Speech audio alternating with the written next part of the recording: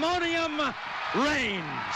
And we are back. Episode 118, Pandemonium Reigns. Listen, if you were watching college football this weekend, you missed a doozy, as Nana would say, a straight doozy. Just kidding, I never had a Nana. All my grandparents died at a really early age. But if she did, I imagine she would say doozy, because that's exactly what it was. Going into the slate, we looked at it, we're like, not much there, but, you know, college football always does this thing where it shows up in the places that it shouldn't normally show up. And boy, it showed up. Showed up in Tallahassee, Florida with the injury to Jordan Travis. It showed up in Auburn as the Aggies of New Mexico State came to town. It showed up in Caleb Williams probably playing his last game as a Trojan. It showed up in Georgia Tech and becoming bowl eligible and the Fighting Brent Keys. Iowa winning the Big Ten West, Butch Jones becoming bowl eligible, and Colorado not being bowl eligible. Listen, what a doozy. You know what else is a doozy? When you push like and subscribe and hanging out with your boys at Pandemonium Reigns. I'm Dan. He's Mike. We're going to talk about all of it as much as we can anyway.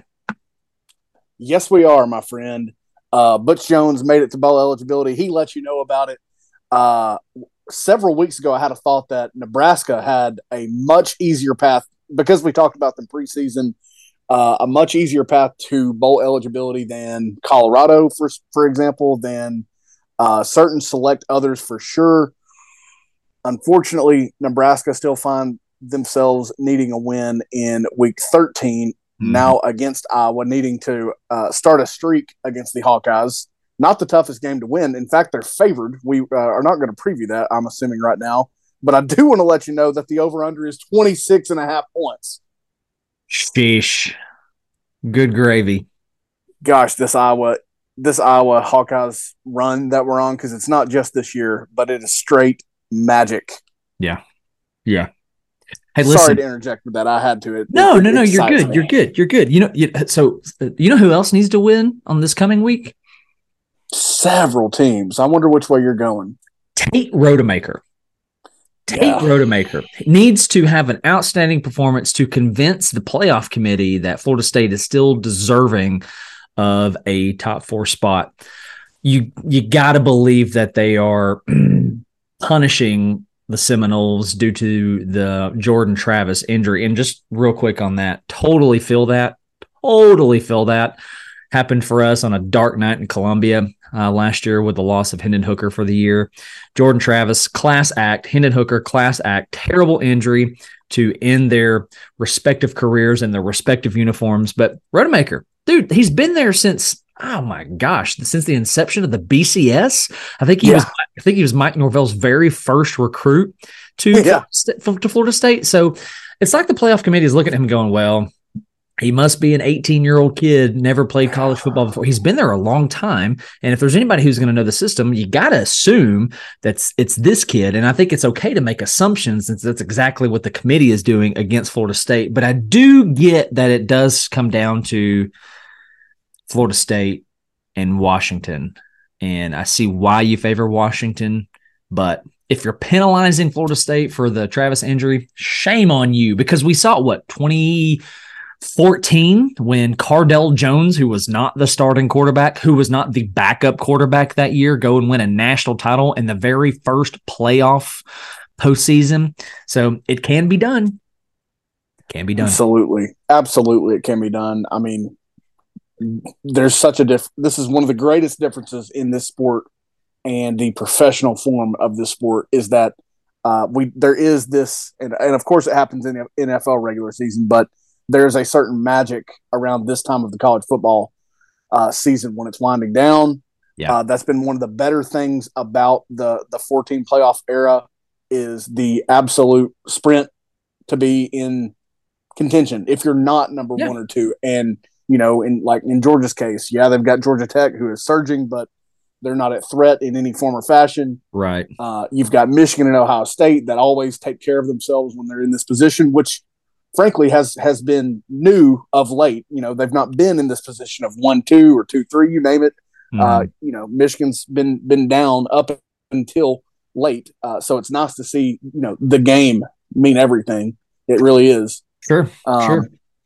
in the future, that might be, the Georgia-Alabama situation with divisions going away. Mm-hmm. You might see multiple matchups. You could see a ton of matchups with the playoff expanding to 12.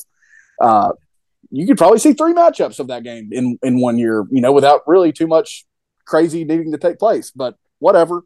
Go ahead and turn it into the NFL lot. But it's going to be a magical sprint to the finish.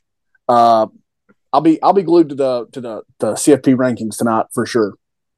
Yeah, I mean, we get new CFP rankings tonight, don't we? So what I'm about to read is going to be outdated, but it's still going to be relevant. Hey, let's talk about playoff just for a minute. Maybe at some point in this season, or even at the beginning of the season, were you able to? You were able to look at the top 10-ish, top 15-ish, and to say, maybe this is a justified year for a 12-team playoff. Well, what's happened, as it seems to do every year, is it funnels down to about 4 and a 5 looking, on the outside, looking in right there with Florida State. And I think what this season is doing, it's proving that, hey, four's still the right number. And we're going to be advocates for that. If I am NCAA commissioner, which nobody seems to be responding to my emails for my petition, I'm going 14 playoff, and I'm having the BCS determine it, because you're going to have to go back through the years of 1998 to 2013 and find me more than 2 occasions where it got the top 2 wrong. And you're going to have to find me at least 1 occasion where it got the top 4 wrong. Your national champion was always in the top 4. But nonetheless, here we are. And here was what I would do in this situation. I would eliminate from the playoff the loser of the Ohio State-Michigan game. I don't care if you're the best team or not. I mean, at some point, it's got to come down to what you do or what you have done. And why do we reward losses for getting into the playoff? So does everybody really want to see that again? Not me. You're going to have Oregon should automatically be eliminated because of the loss to Washington, assuming that Washington gets in. So the repeat matchups, man, I think that's like an easy say. Well, if we're narrowing this down to, let's say the 4 spot, if it's between Oregon and Washington, we got to go with Washington just because of, the head-to-head. Ohio State, Michigan, one of them has to go because we played this. We've done this. We know the outcome. We played it on the field. Why do we have to do it again? That's just me. Keep it at 4. I want to go through the top 10 right here, and which is going to set up really well for the first game that I want to talk about, if that's okay. Absolutely. So starting from the bottom, and then we'll get to the top. Number 10, the Fighting Jeff Brahms and the Louisville Cardinals. Mizzou at number 9, rightfully deserved. Got our tail whipped by them, rightfully deserved. Cody Schrader, Brady Cook, they're legit. Bama at 8, Texas at 7. My question there is, what Quinn Ewers are you going to get? Are you even going to get a Quinn Ewers?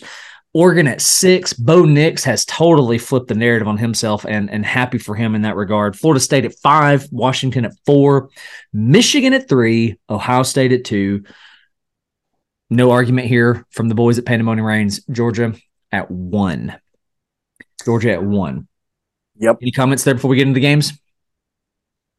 Only comments I have is that I don't ever want to see a 2-loss team in the playoff, and it's coming. Just beating the horse on further into the ground. Yep, it's coming. We're about to devalue the regular season. All right, let's get into this. Told you that the top 10 would set up for the first conversation.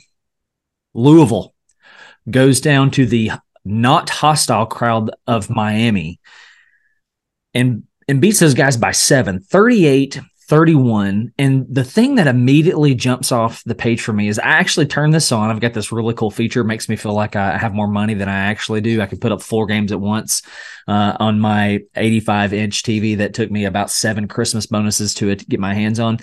It says that there are 44,000 that were in attendance for this. I am calling your bluff. 24 minutes to kick off. I remember I couldn't, like, the screen had panned out pretty far, and you could count about on 2 hands everybody that was in the stands. That's pitiful. That's pathetic. It's just an absolute shame how far Miami has fallen. Now fighting. They're going to end their season. I don't know if they're hosting. traveling to Boston College to get to 7-5, and you lose to year one Jeff Brom. Now, I like the guy. There was a time where I wanted him in Tennessee. I like the guy. I think he's legit. But year two Cristobal, with all that transfer portal talent, to a Malik Cunningham not present in Louisville, led by, my gosh, is this Jake Plummer's son or grandson? I know he's just a plumber. Dude, Yeah. what? What? Yeah. Tell you what, I don't want to hear what I'm no longer here for, if I ever was, is I'm sorry. And Miami's a mess, but Cristobal's got issues. He has got serious issues as a head coach to me. Now, Plummer that you just mentioned, he is a fifth-year guy. He's done some good. Brom can absolutely coach this game. Oh, my gosh, can he coach this game? Louisville was hot garbage in 2022. They were terrible, and he's got them at 10-1 with a very, very left field loss. You would think if they're 10-1 or if they have one loss, oh, man, they must have got, Clemson must have been pretty good and got them, or North Carolina, somebody like that, somebody decent in the ACC. It was 3-8 Pittsburgh at the time. That's a terrible loss, but that man can coach this sport. I don't understand how he does it so well. In fact, we should have known that the proof was in the pudding with all the good that he did at Purdue, even though he would have some up and down years there. I mean, it's Purdue. What do you want from the man? Yeah. When I previewed this game, and I did it briefly, but Miami was favored by 1.5, and I said, if you hand me the money to bet on this game, I'm going to steal it from you. I'm not betting on Miami to cover this. There's no way I'm doing it. There's no reason. There's no proof. They're not good at home in conference. They have no home field advantage, as we've talked about. They're wasting talent. Now it's younger talent. It is transfer talent that left where they were for a reason. But I'm not going to trust Miami or Cristobal or any of it until I have further reason to do so. And I just don't have very many reasons, if any, right now. We love to do this. If I would have told you this going into this game, we seem to do this a lot, but let me just read some of this to you and just tell me, just be truthful. Like, where are you leaning? All right. Total yards. Miami outgains Louisville 486 to 470. Passing. Miami outpasses Louisville 327 to 308. Miami is shy 3 yards, 159 to 162. So Louisville outrushes them. But overall, Miami ran for 6.1 yards per carry as opposed to Louisville's 4.8. And they did it on they had just 3 yards shy on, what is that math? That is 8 carries less. All right. And then you have no turnovers by Miami, and you have a pick thrown by Louisville, and your time of possession is stupid close. They should win that game 10 out of 10. Tell me, you're going Miami. You're going Miami. So my question to you is, wins 10 out of 10. You know what that tells me? That tells me that you lost that game in coaching it from the sideline. If that makes sense. Like you it's not going to appear on the stat sheet, right? Because it doesn't. It actually favors Miami. So where you lost that game, you must have lost it on the sideline, because I have no other explanation for you. Yeah, no, I'm right there with you. I mean, listen, they, like you just said, on route to their 327 through the air from Van Dyke, they also had Mark Fletcher Jr. go off for 17 carries, 126 yards, 2 touchdowns. They have Xavier, I never remember how to pronounce this, Restrepo, 8 for 193 and a touchdown. You get performances like that from these guys, you need to win the games, especially when it's Louisville. That was terrible a year ago. Not that you were much better, but you should be building towards at least winning these games at home like this. And the steps are just, it's like 1 step forward, 3 steps backwards for Miami. Yep. I'm convinced that Miami's going to continue to struggle until they can figure out that home attendance thing. You got to be able to use playing to home to your advantage. You got to be able to do this, and it's just a joke. I was telling kid who's living with me, it's like, listen, man, if I'm a 5-star recruit and I've narrowed my choices, Miami's in there, I'm nixing them just because, like, when I play at home, I want it to be a wild environment. I want to have home field advantage behind me, and you just don't. It's piss poor how bad that is. Miami, you got a chance to win here and get to 7-5. If you lose, you go to 6-6. Either way, if I'm a Miami fan, I'm going, how much longer are we doing the crystal ball thing? Yeah, I mean, I'm with you, and I've been as hard as probably anyone on Cristobal, but I'm at the same time I'm also saying, what the flip are we going to do if it ain't that? Now, that's a place where, and it's awkward because of the other allegiance, but my gosh, get Deion Sanders or someone super flashy, the flashiest person in Miami. Get them down there. Yeah. The way they use they are, you know what they are? They're Texas A&M-esque, and it's funny because they played this year in the sense that NIL is basically their lifeline. It's their calling card. It's basically, to me, all they are right now. Yeah. And a lot of these guys, it sucks. It's weird because a lot of these guys will flourish at college. They'll probably go on to flourish in the NFL. They won't find a lot of wins on the way. Right. And that points back to the guys with the headsets and the clipboards and, doing all that. Yep. I want to recap and end this segment by pointing out how Miami has gotten to 6 wins, and it's not impressive. Hosted Miami, Ohio, 38-33, whoop-de-doo. You hosted Texas A&M. Okay, good win at that time, but now looking in hindsight, Jimbo's out, so womp womp. You hosted Bethune, whoop-de. You traveled to Temple and got a win there. Yeah, I'm sure that was hostile. Lost at home to Georgia Tech, lost on the road to North Carolina, beat Clemson at home. That's about the only game I look at here and go, oh, wow, good for you. But now, even in hindsight, what we know about Clemson, right? Yeah. You beat Virginia by 3. Yes, Virginia has improved, but still the talent gap. Come on, man.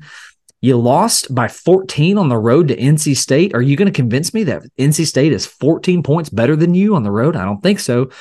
And then you turn around and travel to Tallahassee and only lose by 7. I don't get you, Miami. And then you host Louisville, lose by 7. Now you're going to travel to Boston College. My point here, you have nothing on that schedule that makes me go, wow, man, good for you. Like, impressive. Yeah. Nothing tells me the trajectory is changing or is moving in a positive direction. The other thing I would add is, when you're 4 games in, you're a third of the way through your season. You're 4-0. You've done what you needed to do, especially because we all had major questions how they perform against the talent of Texas A&M. Your 5th game is when you lose that joke of a game to Georgia Tech. And granted, it wouldn't have been a pretty win had you not fumbled. Right. But you let that slip away. Think about the momentum. If you're 5-0, you're almost halfway through your season. Yeah. And you're 5-0. Yeah. And you saw the way that they played against North Carolina, even after that terrible loss. Yep. Think about what could have been, man. And this is what I just said for Utah in the last preview. Think about what could have been. And it all you're going to do is distance more recruits, more fans. Your fan base is already in the one of the most brutal spots of the sport. Yeah. You're just creating more distance and more reasons to shake your head and do all that. For sure. And even of note, I'm talking about the Clemson win. I believe that's the game where Cade went rogue, is it not? Where he was supposed to give it and he pulled it. I believe that's correct. Nonetheless, Miami, you got some stuff to figure out. Louisville travels down to you, pulls out a 38-31 win in Coral Gables. Continuing on, Georgia traveled to Knoxville, got a 38-10 dub. And here's how I just want to – it's not even Orange Cast, man. We're just going to mix in right in the middle of the episode. Yep. We're not good. Everything that Georgia does exceptionally well, we don't. Georgia gets off blocks well. Georgia pressures well. They can make defenders miss. They tackle in the open field well. There's so many things that they do well. And that's why I'm convinced and totally fine with them being named currently the best team in the country. And as for Tennessee, I'll say what I said on the Instagram and the TikTok. What do you want out of Tim Banks? I don't understand all the hatred and people being all pissed off with Tim Banks. And well, what's he doing? Your time of possession was 40 minutes and 58 seconds to 19 minutes. What do you want him to do? What do you want him to do? He'll dial up stuff. He sent pressure from multiple spots. From everywhere. What do you want him to do? You cannot just go 3 and out and not move the ball and expect, your defense coordinator just to bail you out of all these situations. So Tennessee fans, you need to chill the heck out. If you're out on Tim Banks, be pissed at him. Sure. There's been some sus things, but if you're calling for his job at this point, dude, I think you're out of control. Yeah. I told you this when we were texting per our usual during the game, that I was calm going into the game. Not hopeful. I'm not saying that. I was calm. Things were happening. Tennessee scored. Georgia's retaking the lead. I wasn't actually bothered until the flag thrown after the interception on Nico Slaughter, because it was a late flag. I don't believe that the flag had the referee had the angle to call that. I think he was assuming. And I think that call doesn't get made for Tennessee a lot. It's definitely not the reason that Georgia won by 28 points. If you're, blaming Tennessee fans for making excuses, I'm not doing that. I'm just saying I wasn't mad until that point. Sure. And as I always do, I made a lot of comments about Banks, but you're totally correct. There's not much more he can do unless it's recruit, because that's what he has to do. The talent gap is the only reason this is a 28-point game this year, a 14-point game last year, a 30-point game the year before. Mm-hmm. There's a talent gap. It is large. It looks like the Grand Canyon if you haven't seen pictures of it or been there in person. Mm-hmm. That has to be addressed. That's the reason, and it's part of the reason, and not the entire reason here. It's the reason you faded in Tuscaloosa. It's the reason that you're not overcoming the issues that the roster had in 2022 when you had Hendon Hooker leading your team. It's all the reason for all the things. I'm in a much calmer place. It's so weird. I thought, because we said all along 8-4, and this fashion of finding 8-4 is a disappointment. It is a bit of a step back, but it's the reason you're in that position is the talent and roster issues, the depth issues, offensive line, receivers taking and I'll be a little bit harsher there, taking a step back at certain positions, but you don't have the bodies to replace Brew McCoy, Kamal Hadden, one single offensive tackle, let alone both. You don't have the talent to do those things, and not many teams do when it's that many starters, but that's the reason you're in the position you're in. It just sucks that you gave 0 fight in Columbia, Missouri, if we're all being honest. That's fair.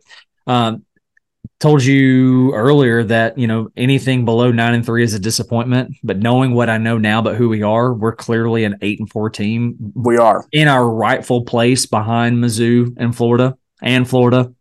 I'll say it. And Florida. Graham Mertz is a better Q than Joe Milton. Yeah, he is. And I'll take this a step farther. What happened on Saturday is not Joe Milton's fault either. I'm not going to pin this on play calling. Georgia just swarmed everything. They just shed blocks. Well, it's just poor execution. And so you're going to have to fill the talent gap. I think that's what this really boils down to. Georgia would have won this game on the moon. Doesn't matter. So with that said, I really have no other comments on this because it was, we suck. I will say I do think steps are being taken in the right direction recruiting-wise. It's ticking up, but there's been so many losses of guys that would be seniors or would be juniors. The 2021 class, for example, Heupel was hired a week before actual signing day, a month and a half after early signing day. These things are rearing their head. And again, you had a special player, a Dobbsian player in Hendon Hooker, and so many other guys that were able to cover up some of those things and speed along those things. Yeah. Now here's where I think it boils down to now. You hope that Nico is a form of his rating. You hope he's that. You hope the receivers have a bounce back performance in 2024. You find some offensive line and you beg the ones that you need to come back to do so, and you encourage them to do so with NIL. And you need to infuse some new concepts or plays offensively because I do think it's too limited at this point, unless you have burners on the outside on either side of the field, and you could, there's a chance that you could have deep threats on either side, but the concepts need to change a little bit. You need to be more willing and open to attack the middle of the football field and able to do that when it's there, because it's been called and never or rarely done. So those are the things you have to take steps to fix. No, that's fair. That's fair. I'll agree with all that.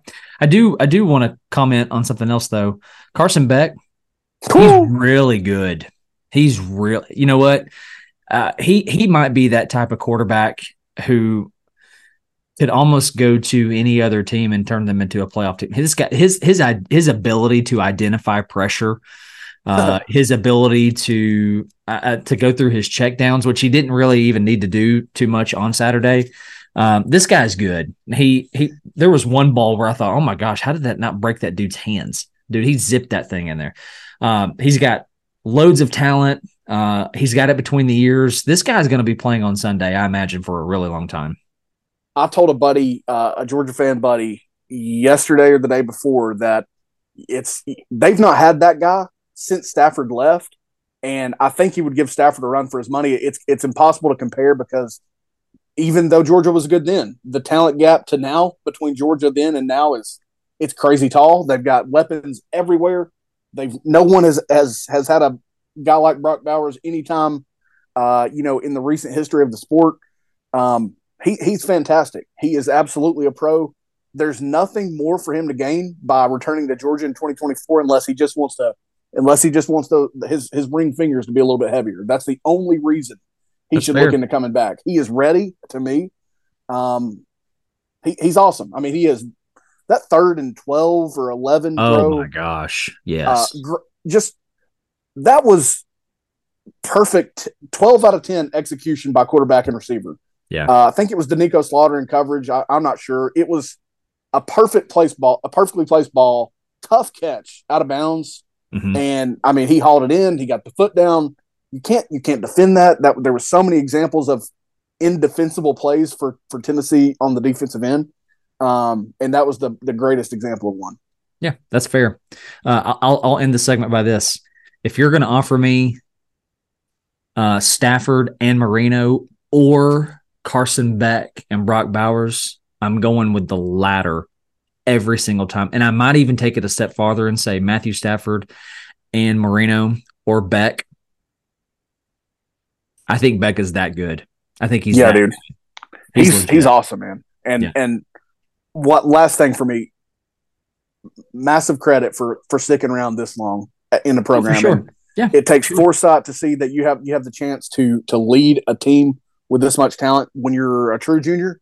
Yeah. Is that correct? Redshirt junior? Believe so, yes. Whatever he is, he's a veteran by age, and he's a first-year starter, and massive credit to him for sticking around through all that. Yep. No, for sure. And then Tennessee, take care of business against Vanderbilt. Go get you a good bowl in the Music City. Get you a good opponent, maybe like a North Carolina, something that we talked about in this season. 9-4. Send Joe out well, because if you're going to say that for Carson Beck, you also got to say the same thing for Joe when he had the spot, right? And say what you want to about Joe as a quarterback. He's done his time. I would love to send him out on a high note. And not to see a ton of dudes opt out. Nonetheless, Georgia goes up to Knoxville, takes care of business, 38-10. Okay, next up, Carolina went down to Clemson, took an L on the forehead, 31-20. And I'm to the point with both of these schools where I'm going, I just don't know who you are. I really don't know who you are. Mack Brown continues to do this thing where he will lose one a year that he absolutely shouldn't, and he's done that against Georgia Tech, even though Georgia Tech has proven to be better. And you're dropping one that's very much attainable. And what sticks out to me is Drake May's numbers here: 16 for 36. 16 for 36. Yes, Clemson's defense is solid, legit. Bunch of NFL Sunday players on that defense. Dude, 16 for 36 though? That's not good. Not good, bro. That's really bad.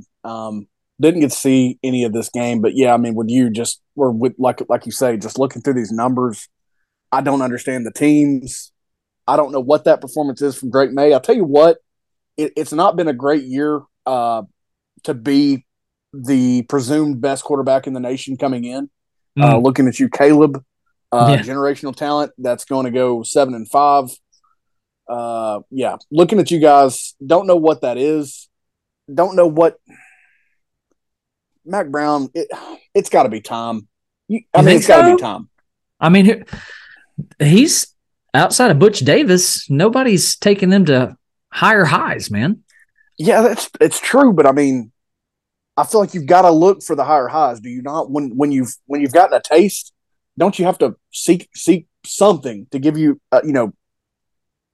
anything more when you have guys like this in your program? I mean, listen, I don't think that Carolina is a sleeping giant. I do think they are a sleeping power. I think they are capable of regular 9, 10, 11 win seasons. I mean, yes, they're a basketball school, but I mean, I think you can win really. I mean, the talent that's in North Carolina, the state of North Carolina alone is right there. And you're the staple school, staple university of that state. I mean, what are you doing? Competing with NC State, Wake Forest, Duke? Come on, man. Come on. Yeah, absolutely. But I don't know if I'm out on Mac Brown. I mean, I'd say you let him ride his career out at this point, unless you just know that you can go get, the next hot commodity. And I don't know who that is right now. Yeah, that's the thing. They'd have to identify who the commodity is. And that's very hard as schools prove carousel after carousel, how hard it is to do that. And they swing and they miss. Just looking at some of his numbers on the year, he's about 1,000 yards short of where he was last year. Obviously, game number 12 and a bowl game, maybe on the table. Who knows if he'll play that or not? Yeah. He's already got the same number of picks he threw last year in 7. Here's the thing, though. He's got 16 less touchdowns through the air to this point for this year. Again, maybe a game and a half or 1 game or 2 games short of what he did last year, but just ugly kind of minor down trajectory to finish your career. And I don't know, man. I don't know what you do if you are North Carolina. And I don't know what the teams are, like you said. Well, I mean, not a ton to talk about here. Omarion Hampton continues to be that guy, 19 for 178. Give him the rock. Keep giving him the rock. You're going to finish on the road against NC State. That's a very high chance of going 9-3. You're 3-point favorites on the road. Clemson is also going to finish on the road at South Carolina. You're staring at 8-4, which is just crazy to me because I thought your hire of the offense coordinator, his name now escapes me. Help me. Garrett Riley was really going to turn things around for you, push you back over the hump. That's not been the case. But nonetheless, just kind of disappointing out of both of those. I think I was really anticipating a Carolina win there, and just expected to Clemson again. But here we go. I'm wrong. Dabo doing what he does. Nonetheless, Carolina goes into Clemson. Clemson gets the win, 31-20. Washington continues to prove why they are a playoff team, sitting at 11-0, went up to Corvallis, which is a really tough place to play.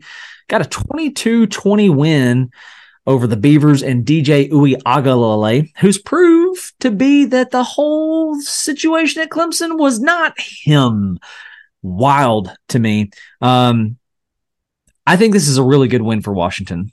Oregon State's physical. They're ground and pound. They want to hit you in the mouth. They're a bit like Utah. They play scrappy. Jonathan Smith, right? Head coach. Is that his name? It just left me. I think you're correct. I believe it's the name that always appears up on like the gimmicky, credit card, like commercials, whatever. John Smith. I'm pretty sure that's him. Surely he's not in Corvallis too much longer. Somebody's going to snatch him up. Man, Washington, Michael Penix. Michael Penix didn't have like the greatest of days, 13 for 28, 162. Just found ways to win. And that's kind of what you got to do at this time of the year, especially going into the playoff.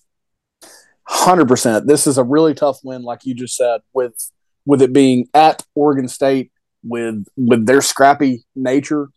They were, I mean, a 1.5 point favorite, so they were only barely a home field favorite. But that's the season in a nutshell when you have teams that are somewhat even in the same stratosphere of evenly matched. And I'm wild by Washington just being tough enough to get a win like that. Yeah, doing enough to survive and advance. Penix not his sharpest day for sure. I still love the guy. I mean, 13 of 28, 162 and 2 touchdowns, no picks. That's nice. I love the weapons and how they use them.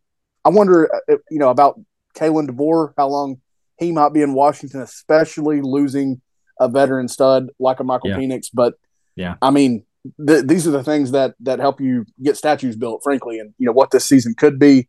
Yeah. Wildly impressed. You're correct. Not all on DJ at all. I don't think he's the next Mahomes or anything like that, but he was not the problem in Clemson. Clearly, I think that falls on the head coach more than we ever thought it could. But very tough win. Love the way they went up there and pulled that one off. Yeah. Props to Washington on that one, man.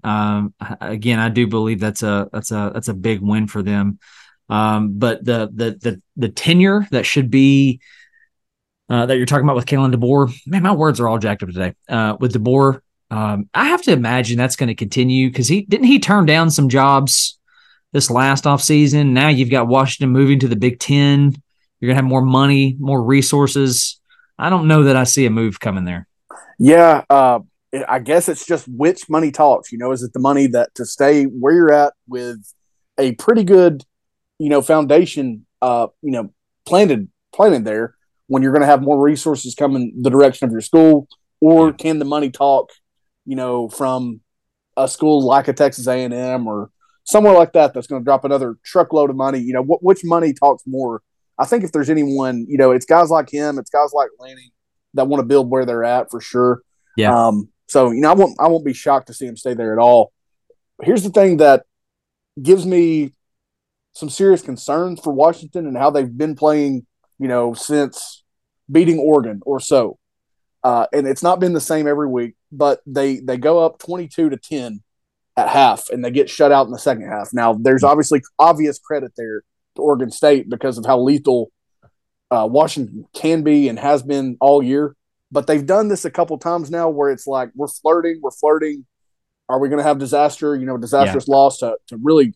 I've said it for a while now. I think they've got to be perfect if they want the 4 spot, unless things just clear out for them. But I don't love those things. But credit to them for surviving. For sure. I also think weather had something to do with this game. It was a rainy affair. It was raining beavers, literally. Yeah. And Washington's very pass happy. They love to a bit like, well, I'm not going to say pass happy. They love to like step on your throat with the ball in the air. Yeah. And Oregon State makes a living off ground and pound with Martinez. That dude's legit. Looking forward to seeing him play on Sundays. But hey, a little rapid fire thing I want to throw at you to end this segment and discussion on Washington. Rapid fire, yes or no? Got it? Got 3 of them. Okay, ready? Tell me when you're ready. Ready? Ready. Sweet. Can, not will, can Washington beat Ohio State? Yes. Can Washington beat Michigan? Yes. Can Washington beat Georgia? No. Dang. I think they can. Washington goes into Corvallis, gets a 22-20 win over the Beavs. Boy, I'm going to hate myself for saying this, but Mizzou stands on business. Got another win, 31-33 over the Florida Gators. Don't even know what that means. I don't know what standing on business means. You didn't do it right, because if you did it like Eli, you would have ran away from your desk. Oh, my gosh. My gosh. The victories couldn't come to a worse person. I cannot stand this guy. Oh, agreed. He's leading a really good ball club, but my gosh, I can't stand this guy. Listen, Mizzou, I think, showed you their character in this game against Florida on Saturday night by losing the lead late, if I remember this right. Correct. and then turning around, putting a drive together, and then the thicker kicker knocking down a 30-yard field goal. I believe they had a pretty big third or fourth down conversion, pretty long one. Huge one. Yeah. 17, 18 yards. I'm getting back to it while you proceed. I mean, just, man, excellent on their part. Again, I think Mizzou showed you their character, who they are, what they're capable of doing. Don't count them out. Hate to say this as well, but arguably the Tennessee from 2022 this go around. Missouri? Yes. Arguably, yeah. They just, they do it in a slightly different way in kind of like you've said about Washington. Tennessee loved to step on your throat or to flat out pull away with the long ball while mixing in plenty of run game. And they are just they're astounding on the ground to me because they do so much stretch, so much outside zone. Yeah. And they have the perfect, they execute it to dang near perfection. It's beautiful. It is old school. It's beautiful. Sure. You don't expect to see it from a guy like Cody Schrader. You don't expect Brady Cook to be a guy that is kind of a dog, frankly. But he is. Burden is certainly a dog, and Burden was who he found on 4th and 17 for 27 yards to pick that up. I can only imagine Billy Napier standing there on the sideline, pulling out little baby hairs out of the side of his head, because that's about all he's got. And that being the way, if you're him and you're really winning with recruits, you're really doing more with Graham Mertz than has ever been done. And I think he was knocked out of the game by that point, and Max Brown was in. And that is the way that you miss bowl eligibility unless you beat Florida State. Yeah. Yeah.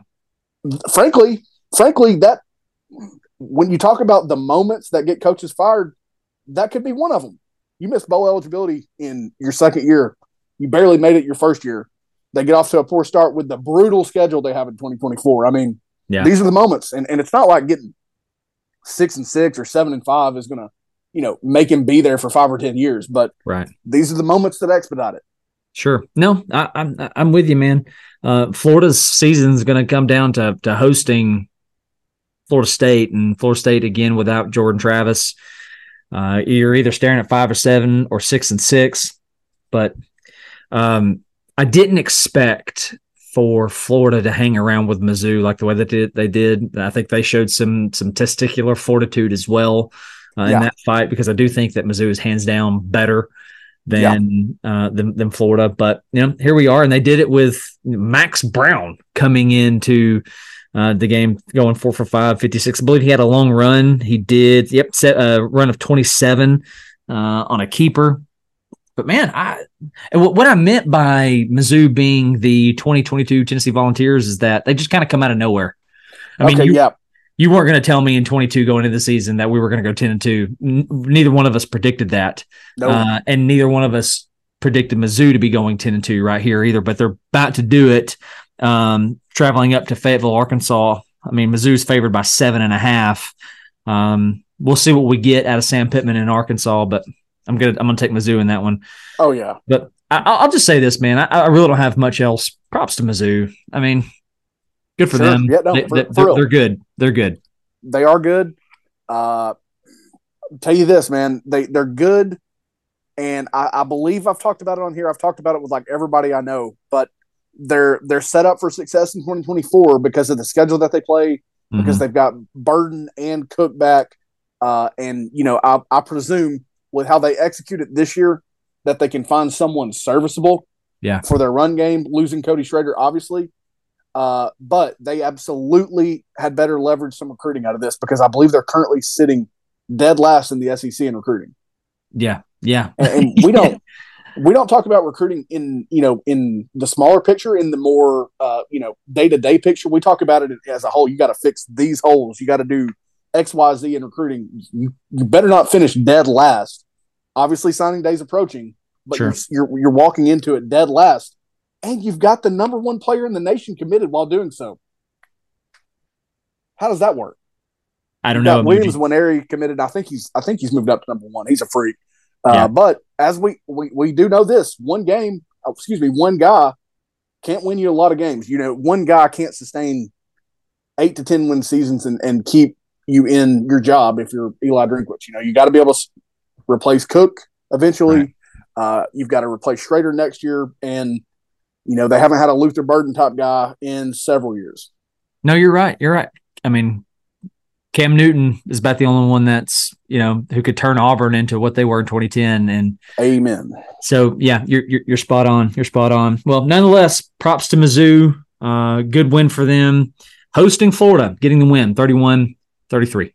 All right, that's going to bring us to the end of today's show. Literally could have spent hours on this episode. We could have talked about Auburn. We could have talked about Iowa. We could have talked about Caleb Williams.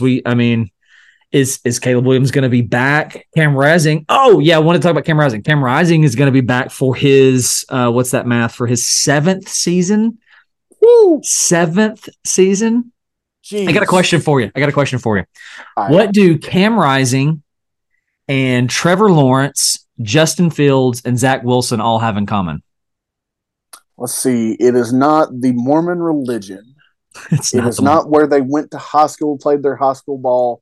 Certainly not their recruiting ranking. What is it? Same recruiting class. Cam Rising, Trevor Lawrence, Justin Fields, Zach Wilson, all the same recruiting class.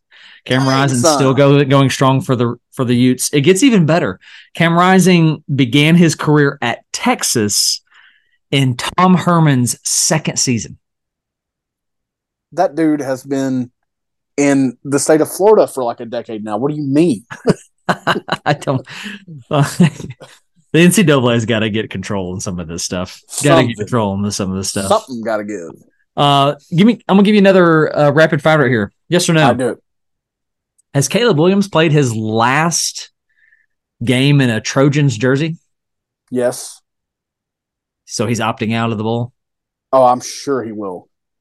Dude is so done. He's so done. Yeah. What a pathetic season out there. Yeah. Yeah. One more and we'll land it just for funsies. Okay. The Auburn game. Let's talk about just for a second. The Auburn game. 31-10. Wasn't that the score? 31-10. And I just started thinking about it, and I was like, well, you know what? Like Tennessee fans, we don't have much room to talk. Like we hosted Georgia State and lost, but we didn't lose like that. What was it, 22-19 or something like that? It was 35 to 32, 38-33. Okay, there you go. So a one-score loss. They made their ticket price the final score of the next game. Is all I remember. That's right. That's right. And then you've got like the Michigan App State loss, and you've got the UL Monroe, Alabama in 2007. I don't think any of those looked like this. Nah, dude, they didn't. That you don't give up 31 points on your way to getting romped like that. Hugh Freeze loses to New Mexico State for the 2nd year in a row. They beat him. They beat the brakes off of Liberty. Yeah. And that's just wild. I mean, you've got Jeff Brom out here beating some teams twice in a row because you've got a little crossover from Purdue to Louisville. Yeah, you don't see this type of bad very often. Right. Jerry Kill and the New Mexico State Aggies. Jerry Kill, y'all. If you're not a casual, you know the name Jerry Kill. Out here murdering Auburn Tigers. Dude, did you see? It's still up. Last time I checked, it's still up. Auburn Tigers social media account. Did you see this? I did not. So it goes to the sideline. It's before kickoff. The Tigers have taken the field, right? And it goes to, I think his name is DeMarc Alston. He's one of the halfbacks for Auburn. And he's like, you don't come in here and get out alive. Oh, Take God. that crap down, Auburn. That's so embarrassing. Oh, God. So embarrassing. It's real bad. Real bad. That did not age well. I'm trying to get a peek real quick to see if that is still up there. And if I am glancing, it seems to be gone. Oh, there we go. Much better. Seems to be gone. Well, hey, any last things you want to throw out there before we close episode 118? Man, I don't think so. We could do a full freaking 3 hours a day on this week of college football, and there's just not enough time in our lives. So we certainly appreciate however long we've been going. Appreciate you for tuning in because I got nothing else for it right now. For sure. Here's how you can get ready for this coming weekend. You can practice this in your mirror. Go into your mirror and practice the words rivalry week. Rivalry week. See, I already messed it up. If you can find a way somehow to copy and paste it without having to say it, that makes it a lot easier. There you go. We've got big ones on deck. Big ones on deck. We'll be back to talk about it later this week. Thank you so much for hanging out with us, for liking, for subscribing, for telling your friends. And if you're not doing that, you're making me out to be a liar. And don't you dare put that sin upon me, you stupid piece of crap tree hugging hippie. Just go like and subscribe. Okay. We love you guys. Thank you so much for hanging out. I'm Dan. He's Mike. God bless. Go Vols. GBO. Pandemonium reigns.